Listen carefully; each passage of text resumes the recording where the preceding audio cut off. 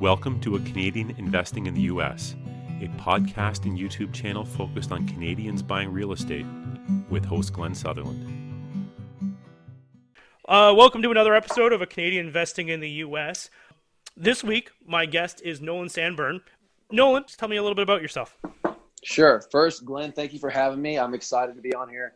I gotta plug my own thing real quick. I have a podcast myself. It's called The Ball Player Mindset, and it just talks about, we break down not just the professional game, but talking ourselves about what separates the amateur from the professional. So I don't really do it that much anymore, but it's still one of those things that if you're an athlete, it's something to consider listening to. But once again, Glenn, thank you for having me on here. I really appreciate it. It's a lot of fun to discuss property and investing, because that's kind of turned into my hobby and my passion now, is not just becoming a successful investor myself, but also bringing along everybody else. I'm a big fan of, the tide raises all ships, that kind of thing. So I really enjoy it. I'm excited to be on here. I think there's a lot of education and things that, especially when it comes to tax deeds and things of that nature, can be, if you don't understand the laws and the rules, it can, put you at a disadvantage. But if you are one of those people that pay attention, you study, and you understand it,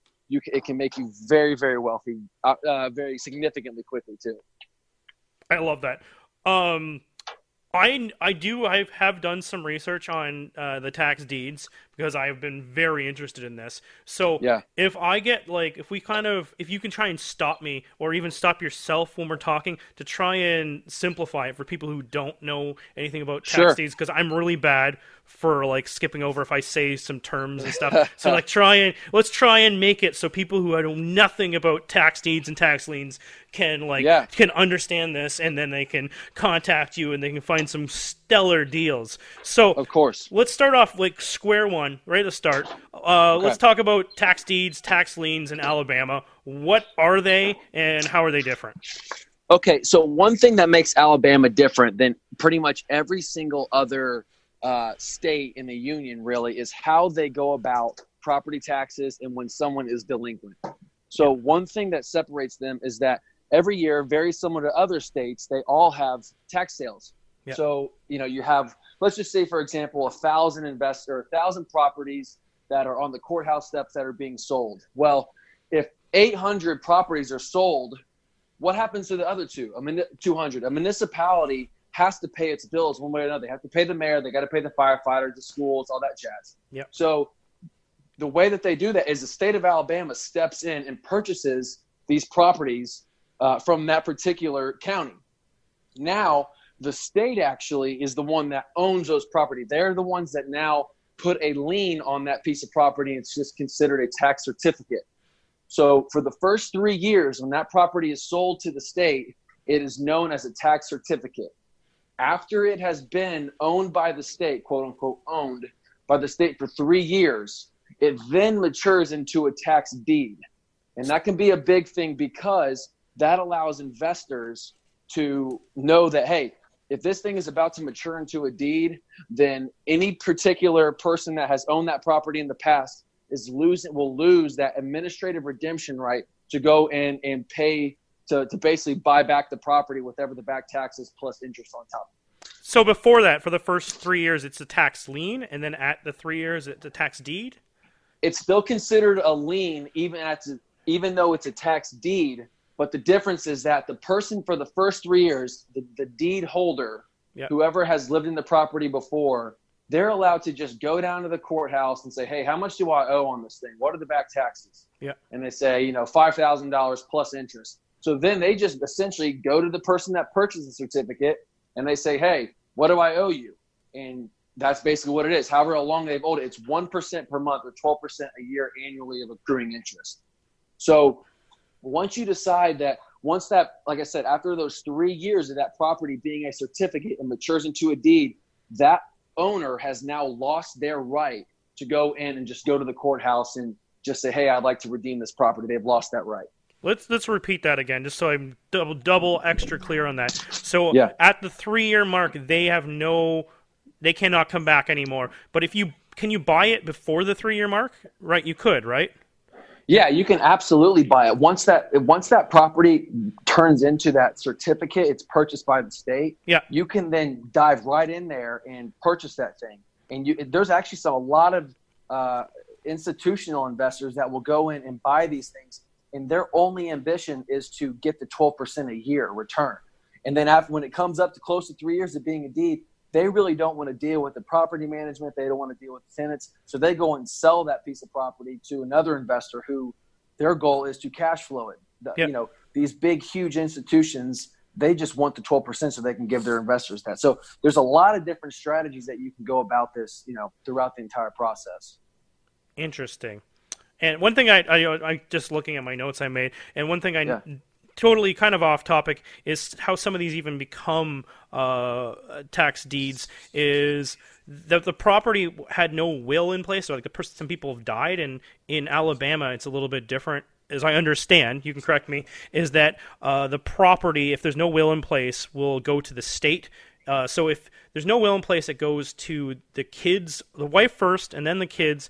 And if none of those exist, then it goes to the state. And then it can become a tax deed after that period of time. Am I right there? Or Yeah, it's got to be probated correctly. And sometimes whenever there's a piece of property that's not probated accurately, let's say, you know, the kicker is a lot of these, let's say, for example, a parent happens to die and they will it to their son or daughter. Well, what eventually happens is that because there wasn't ever a mortgage on that piece of property before, where most mortgage companies will wrap up the property taxes, the insurance, and the principal and interest all into one payment. Yeah. Well, when a person doesn't have a mortgage on it and they're just paying the property taxes themselves, that son gets the property or the daughter gets the property, and then they realize like, hey, you know, I just got a sweet piece of property, and they don't realize that there is actually taxes that you got to still pay on it. So most of the time you'll just find it's a deceased person's house that the son or daughter either lives out of state or doesn't have the money to redeem the property. And that gives you that opportunity to go in and get it at a sweet discount in a good area of town. Okay, cool. And then so you buy this property. Say you bought it at like year one. You rehab it. You throw some tenants in, and then the person comes back and wants their property back. They want to pay their tax deeds. What happens there?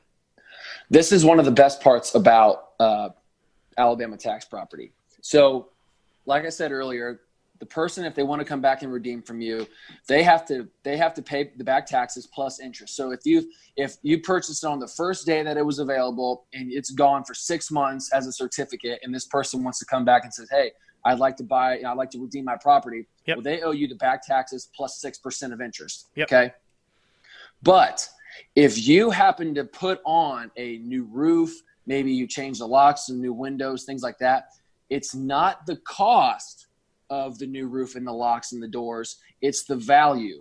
So for example, if you were to hire some cheap labor, like your younger brother or somebody, your cousin or whoever it is, to put on a roof that, let's say, cost them $2,500, but you have, AIG or Allstate, some company come out and quote that roof at $10,000. Well, then now that person actually has to go out there and pay you back $10,000 plus interest on top of that as well. So you can price that person to come back and redeem it out like fairly quickly. So to prove that, you have to go get quotes for full price beforehand. Is that the best way to do it? Just so you don't get, Yeah. Just get some, if you get a couple, and it's really easy too, because if you have like a realtor or a contractor and they just shoot you a quote and you just take before pictures and then after pictures, obviously the county courthouse is going to look that up, and they're going to understand that, hey, this is the price of, doing real estate. This is the price of doing a deal. Right. Okay. So a lot of these, like what we're talking about now, we've always assumed that we're going to have vacant possession. What if somebody lives in there? What if it's the owner, or what if it's a tenant? What's the So there's another thing, like I said earlier, once you receive the certificate from the state, there's two different scenarios here. When you have the certificate, I'll explain both of them. Yep. When you have a certificate, it's different than when you have a deed, but you get to demand possession immediately once you get the certificate in the deed. So what I mean is demanding possession is changing the locks or, like I said, putting a new roof on it, showing that, hey, I'm in control of this piece of property. Yeah. But like you said, if there's someone that's living in that property, you can't just go and change the locks on someone that's living there. Yeah. So what you do is you essentially just send them a certified letter of mail that says, hey, by the way, I purchased this piece of property, and now your time clock is ticking. One more thing I need to mention too is whenever you purchase a certificate, whenever there's a price notice sent from the state saying here's the back taxes, that person is also getting a letter from the state saying, hey, dude, someone's trying to buy your house. You need to pay the back taxes. So they're very aware that, their property is delinquent. It's not just a crazy shocker to them. Everyone's aware of what's going on. Yeah. So, but what happens is that person's going to receive that certified letter in the mail, and they're going to either, look at it and completely discard it, or they're going to pay the back taxes, and then you get your money back with interest. Yeah. But that's going to start the time clock, which is 180 days or 6 months of time before you can file for ejectment. And ejectment is different from an eviction. Eviction is if it's your tenant and you're evicting that person. And ejectment is when you're ejecting someone that is currently occupying a piece of property that you possess. So when that person goes and you file for ejectment down at the courthouse, you're essentially writing a lawsuit against that person saying, hey, you need to get out of my house. This is mine. So after those 6 months comes up, that ejectment has been filed. It takes about another 4 weeks for the judge to get to your case. And then he files the ejectment, and then the sheriff goes out to the house with you. And, the guy's got 24 hours to move all the stuff out. Okay. So say you got this property, the guy whose back taxes, who actually owns the property, is still in there. You have to keep him there. Did I understand that wrong? For 180 days? You don't have to keep him there.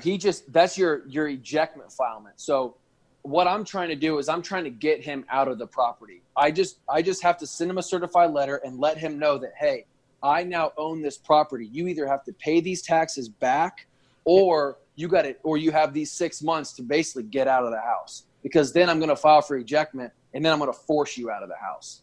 So you can either get out on your own free will, or you can be forced out by, the sheriff. So I guess worst case scenario, you might have an unpaying tenant for 6 months if you bought this, right? Worst case scenario? Worst case scenario. That's completely accurate. Yeah. Okay. What I've experienced in the past, especially what I've done, is I try and go after, and here's the second part of this, is I try and go after properties that are beginning to mature into deeds within less than 6 months, because once it hits that deed status, boom, you can go in there and file for ejectment the same day. So then you don't have to wait for the 6 months. You can just do it, like I said, the same day, and that forces that person out even quicker. So there's two kind of different strategies on that. The certificates, if you're going let's say that they just got sold to the state, you're basically playing the 12% a year game. But if you're going after those deeds, you're going for, hey, I'm trying to buy this thing, and I'm trying to stick a tenant in there in cash flow, or I'm trying to flip it and sell it to another investor. Okay. And so for me, say this was you're oh, I don't want to be messed up in all these laws. Is there, you don't have to give names, but sure, would you recommend an attorney that specializes in something like this, or something like that? Yeah. I actually will give the name too, because his name is Greg Stanley. He's an attorney here in Birmingham who he actually teaches a class, and his name and information is actually on my website. Okay. And he teaches a class, basically just introduction to tax lien investing in the state of Alabama. And he's a tax professional. He's a tax expert. He knows the ins and outs of the law. He obviously converses with other attorneys about tax law daily. So he's one of the guys that I've trusted with my property. I know multiple investors that also trust him whenever it comes to doing quitclaim deeds or warranty deeds or transfer of title and ownership. He's the guy in town to go to. That's probably a great contact to have. Okay, yeah. So say I buy this property and I renovate it, and I like to do the buy and hold, but say I want to flip it. Is there a period that I have to keep this property for before I should flip it to keep a nice clean title? No, you don't. Here's I'll let you in on a little secret, and what I've actually really have done that's been successful for me is what I'll do is if I buy a certificate here, I know that my play is once I can get the certificate in hand, I'm going to go make it really difficult for that person to redeem it. And if they do, I know I'm going to at least make my money back, most likely double it, because I put a new roof on it and it's going to cost them, $2,500, they're going to have to pay me back $14,000, including the property taxes. So what I do is if I'm going after these certificates, I will, like I said, I'll price that person out really quickly. Mm-hmm. And then after I fix the property up and I get it kind of how I want, I'll figure out the total cost and the value of them. And I'll just go to the person who actually owns the house. I'll try and track them down. I'll figure out who it is. And I'll say, hey, man, look, you got 3 options on this thing right now. One option is you can pay me, the amount of money in which of the value of this property that I have in it, and I'll just give the property back to you, no problemo. Yep. Option number 2 is you can do nothing. You don't have to pay me. You can just sit there. I'm going to eject you since it's vacant. The ejectment process takes way quicker. It takes about 4 weeks, so it's a lot quicker. And then, or option number 3 is I can pay you right now $200 to quit claim the deed over to me. And of course, in their head, they're going to look and think, well, I guess that makes the most sense. I didn't have $200 yesterday. I wouldn't do anything with this house before. Sounds good. I'll quit claim it over to you. Now you have a quit claim deed, which creates a marketable title for that property. So you can go and sell it at retail price because you can get title insurance. Wow, that's it. That's what I was missing. I've talked to 3 different people selling tax deeds, and they were always like, there's a 3-year redemption period. Don't flip anything for 3 years. You have the minimum. You have to hold this. You can't do flips with this. And there's the golden nugget right there. That's it. That's the golden nugget. Getting that quit claim deed expedites that 3-year process of having acquired the title. It just allows you to get in there, and you can find a title company that will give you title insurance in no time. Awesome. Okay, what else do I need to know about these tax deeds? Is there anything else I missed here? Well, one thing that I would suggest, you're right on it. These are the basics. I'm not going to go into any legal things because obviously I'm not a professional. But what I would suggest too is that if you're going to flip a property or you're going to rehab it, like I said, you go in there and try and price that former person out. Mm-hmm. Make sure that you have the certificate or that deed in hand, because let's say that if you've ever been to the DMV, there's 25 people online, there's 2 people working. Yep. So that's the same way it is at the state, So when you go and send your money into the state, it's going to take them 2 to 3 weeks for you to get your certificate or deed. So just because you send your money in doesn't mean you can automatically go and rehab that property. Wait until because like I said earlier, when you put that money in, that former owner also gets a letter from the state. So maybe they were surprised and said, oh man, I forgot to pay that or whatever it is. Make sure that you wait until you get the certificate or deed in your hand, because then if you happen to rehab and you put $10,000 into that house and they decide to say, hey, actually I am going to go rehab that property, then you're just out $10,000 because you didn't ever have, that chain of title was never broken from the previous owner in the first place. Wow. Yeah, we don't want that. I know what we should have started with off the very start, which to get people excited, is what is an example of a tax deal? What kind of numbers? What's the after repair value compared to these tax deal prices? We missed the biggest, most exciting the number part. One. Yeah. So let me explain one thing about the reality is, there's not going to be a whole lot of property that is delinquent in nicer areas of town. It's just a matter of fact. You're not going to get, you may stumble upon a piece of land that's in a good area, somebody that died, but rarely will you ever get a really nice piece of property that's delinquent in taxes, just because these people have the money to always pay. So what I've experienced is and every investor is different, but I'm always playing for the cash flow game. I'm not really going. Appreciation is always a cookie on the back end, as you know, but I'm always playing for the cash flow game, because I know that that's the only thing that's king right now is cash flow. So when I look at a property, I don't care if it's on the west side. I don't care if it's in a bad part of town.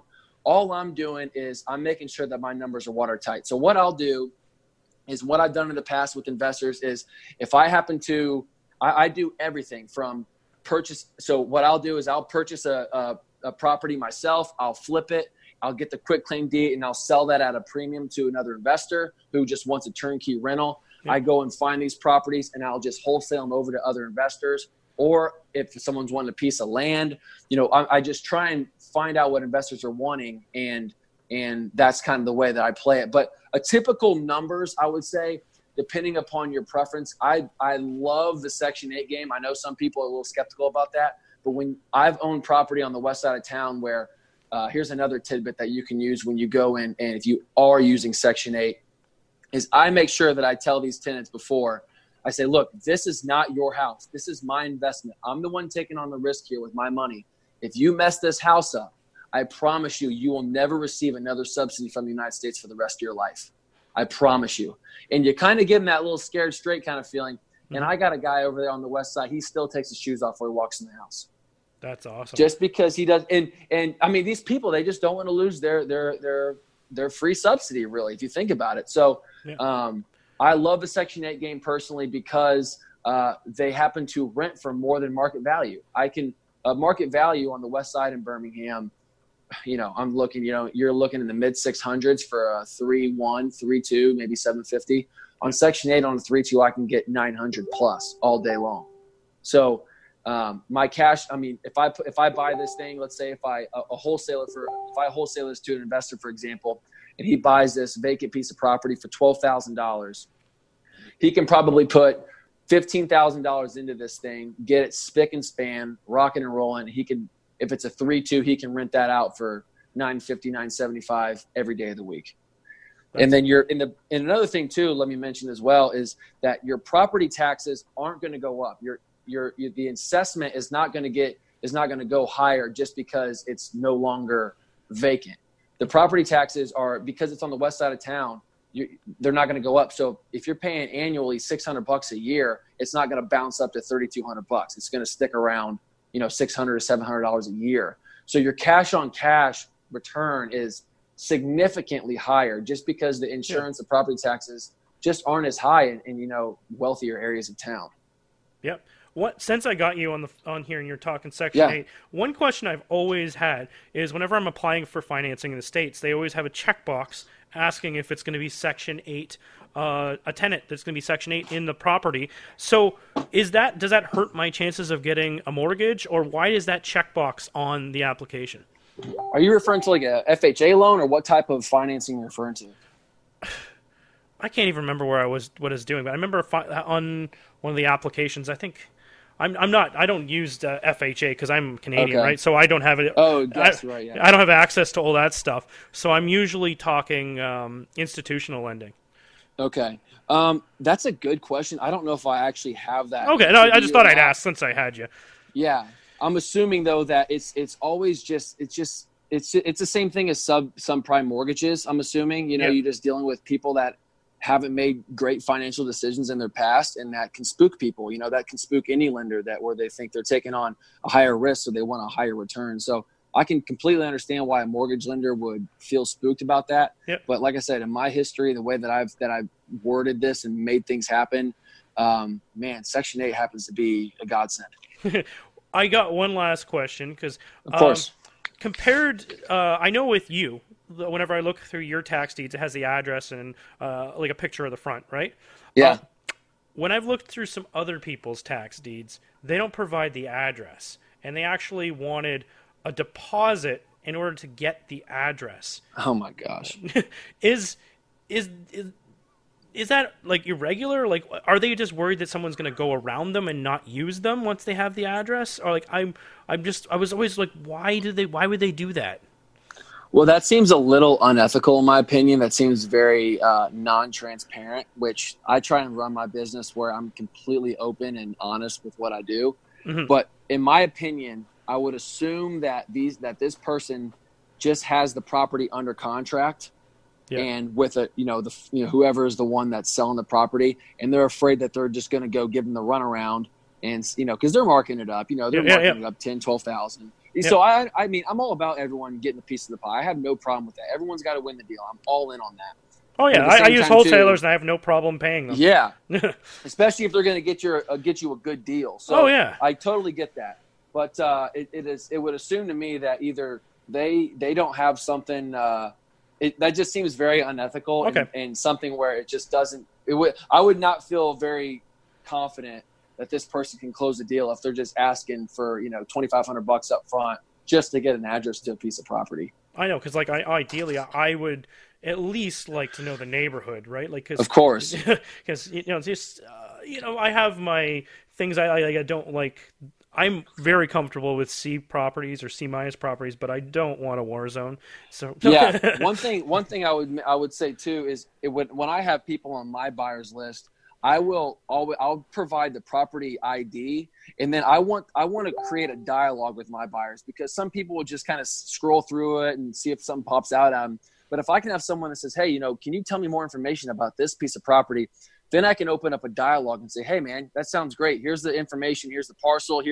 I'm all about being transparent, but I want to have that conversation with people, so then they don't happen to get a bad rap where they feel uncomfortable about buying some type of property that can, essentially be redeemed. So one thing that I've done too with my buyers is I've provided essentially an insurance. I mean, I talked to my attorney, Greg Stanley. He created a document that's essentially a guarantee right or surety bond. It's an insurance policy where what I do is I say, look, you're going to put your money in this escrow account, and I'm going to sign this certificate over to you. I am not going to touch this money until you get the deed to the property. It matures into a deed, or for one reason or another, if it gets not ejected, but if it happens to get redeemed, then I'm just going to wire the money back to you. So that person out of the gate just feels like, you know what, I feel comfortable doing this. I have no initial downside risk. I don't feel like this guy's scamming me. I want people to really be successful in this business. So I even go all the way to where I'll go down to the recorder's office at the county courthouse and I'll record the property. I'll assess it in that person's name. I really want people, I'll hold their hand throughout the whole process. So then, from the very beginning of purchasing all the way to getting that first check from the property manager, where you feel like, okay, I know exactly what I'm doing now. I feel honestly really comfortable doing this again and again, because it's not about, a one-trick pony, a one-time show here. I'm trying to build relationships with buyers and individuals to where not like you, where it's just one person out there that's doing it all. It's like, hey, this can be a great thing for a lot of people and all over the country. Mm-hmm. Cool. So that's just one thing that's worked for me. And I, like I said, I just love helping other people that are interested in this, because if you just know the rules, you can really, really take off, because it's such a tiny niche, especially just here.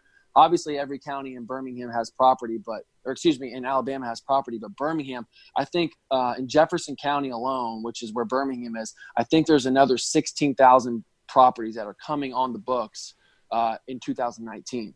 So wow. The opportunity is there. It's just now it's up to us investors to go out there and turn those rocks over and find them. Awesome. I don't know if we actually discussed this, but what is the typical price of one of these tax deeds?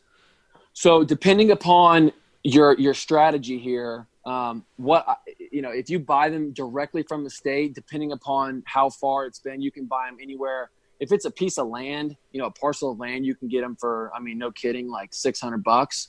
Yeah. Most wholesalers will, mark it up a little bit. I would say that you could probably buy one of these things for, an assessed property would be, in the 40s to 60s, and you could buy it for $10,000 to $12,000. And then the rehab is going to be anywhere from, like I said, 10 to 15, sometimes 20, depending on, what your strategy is. But yeah, there's a lot of ways to skin that cat. Do you get to see inside the property, or is it kind of like the foreclosure auctions where you don't get to see inside the property until you own the property? Well, that's a little bit of a dicey line. The law says you cannot go into the property, but if it's completely, if it's been blown out, or if there's something that's going on where there's a door open, I got no problem snooping around and trying to snap some pictures. Because if I can provide a better look of what's actually going on with this house to people, or even to my contractor, then I'm like, hey, I can show it to him and say, hey, what do you think the rehab is going to be on this thing? Then it just allows me to just have my numbers a little bit more dialed in. Yeah, got it. Yeah. Is there anything else I didn't ask about tax deeds? Or we got this covered? I think it's you got it pretty covered. You asked some really great questions.